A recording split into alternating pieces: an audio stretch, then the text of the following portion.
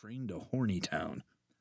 Using every ounce of willpower I could harness before my runaway endocrine system could hit full steam, I derailed my amorous train of thought and answered her with all due gravity. "It will be back to work training green peas, hon. I seriously doubt BB will send me on another mission for a while, and everything's been quiet. In fact, we might not see another supernatural outbreak for a while. No, I'm going to be stuck training green peas and former agents and be bored out of my tree doing so." She still looked unconvinced, running her hands over my thickly scarred torso, wide, melted-looking patches of skin that were mirrored front to back, a reminder of a run-in with a red-headed psychopath. "So, if something comes up, do you promise to refuse the mission?" I kissed her hard, reveling in a succulent lower lip sandwich. When we came up for air, I said, "You know that's not an option.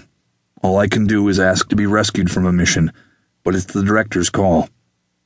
With a sigh, Jeannie laid her head on my chest, water spraying off her soft black hair. Using a spell she had developed, she is one of the BSI's most gifted magicians, she grew her hair out 7 inches in 7 days, long, luxurious locks that she magically straightened and coiffed. It never needed hairspray or restyling.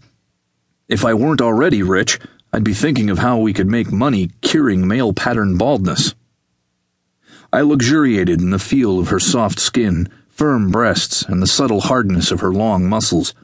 She was perfect, the whole length of her fitting with me, 2 puzzle pieces created just for each other. We lay together for a long time, my pale, pale skin a stark contrast to her dark form, a yin to her yang, total opposites, black and white, male and female, yet so much alike, both of us cogs in the wheel of the Bureau, lifers to the cause. Said cause was to protect humanity against those supernaturals who would commit harm and heartache. The Bureau had been created as a defense against the world under, that other place where the supernaturals exist. I reckoned it wasn't a very nice place, because they keep trying to enter our world, and the results were usually a loss of human life, perpetrated in various grotesque and inventive ways. Usually cleanup involves a supersized mop and bucket. I'd been a part of the Bureau for more than 10 years, performing a job that should have killed me long ago. Not to appear immodest, but I was the best of the best when it came to fighting supernaturals. In a job where the attrition rate was 50% or so, I was a living, breathing anomaly, a miracle of the modern age.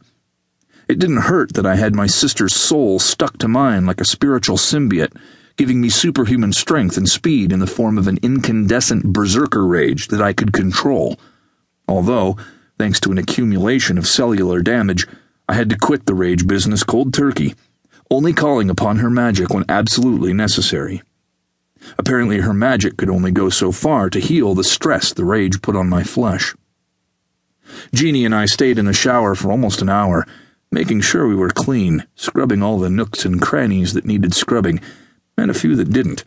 One thing led to another, and the shower stopped being about getting clean, becoming instead about intimacy and holding the world at bay for a little while longer, pretending that we were the only 2 people in existence. After toweling each other off, which also took much longer than necessary, we dressed in shorts, sneakers, and t-shirts. It was training day, and Mama Hakala's little boy was going to run some green peas into the ground. 2 months of vacation meant that I needed to get some extra miles in as well, and I knew that by the end of the business, I would be huffing and puffing like the big bad wolf with a horrid case of asthma. Before leaving, I put what looked to be a small, skin-colored circular bandage behind my right ear. It was a bone induction microphone that allowed me to receive messages from the boss.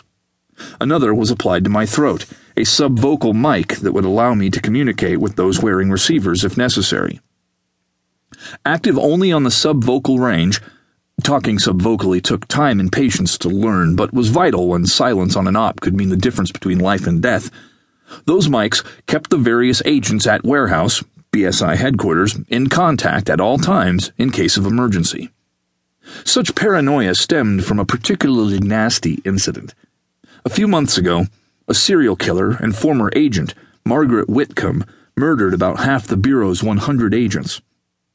I had the pleasure of ending her crime spree with extreme prejudice, the cost being a certain amount of